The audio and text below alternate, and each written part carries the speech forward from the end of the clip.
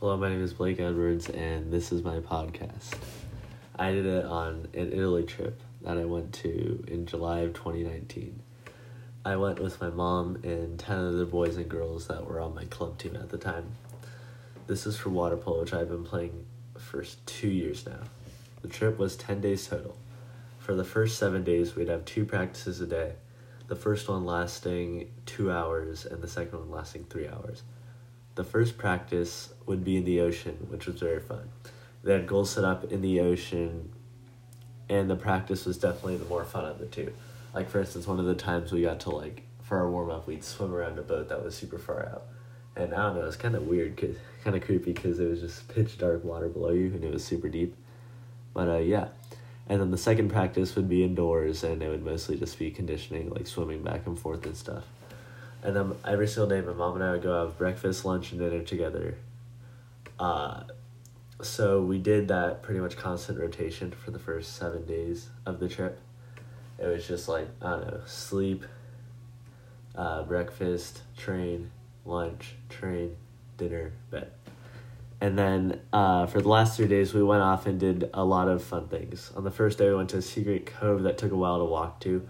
Once we got there, you could rent a kayak or paddleboard. And everywhere, and I'd be on the kayak and I looked to my left and right, and there'd just be Italian mansions everywhere, and it was insane. And there was just a great view everywhere. Then I went paddleboarding, which was very fun too. After being there for a couple of hours, we finally made the long walk back to the place we were staying at. For our second to last day, we took a train ride to Florence. We went exploring throughout the city, and it was an unbelievable experience. We went to all the markets, which were awesome because it was all homemade stuff by the people who worked there, and they were selling it, and it was super compact and stuff. So we did that. There was a lot of restaurants around there, which was very good, and the food there was amazing. And I also spent a lot of time with my mom. On our last day, we took a boat out on the water and drove to another cove to swim for a little bit.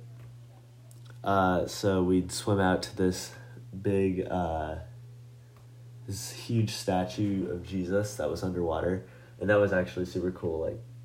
I'm not sure what it's called, but yeah, we swam out there, and then it took a little while to swim out because it was kind of far out the cove, but then once we got there, it was super fun, and no one wanted to leave. The water was just perfect, and it was super cool.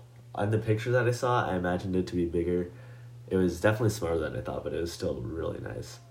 And then on the way back, we're swimming back, and all of a sudden, 2 people get stung by jellyfish that were with us. And I'm wouldn't that be funny if I got stung? And I got stung right after. And it hurt pretty bad. I don't know. It's those Italian jellyfish. Kind of felt like a needle poked into you, and then it just left a mark for a while.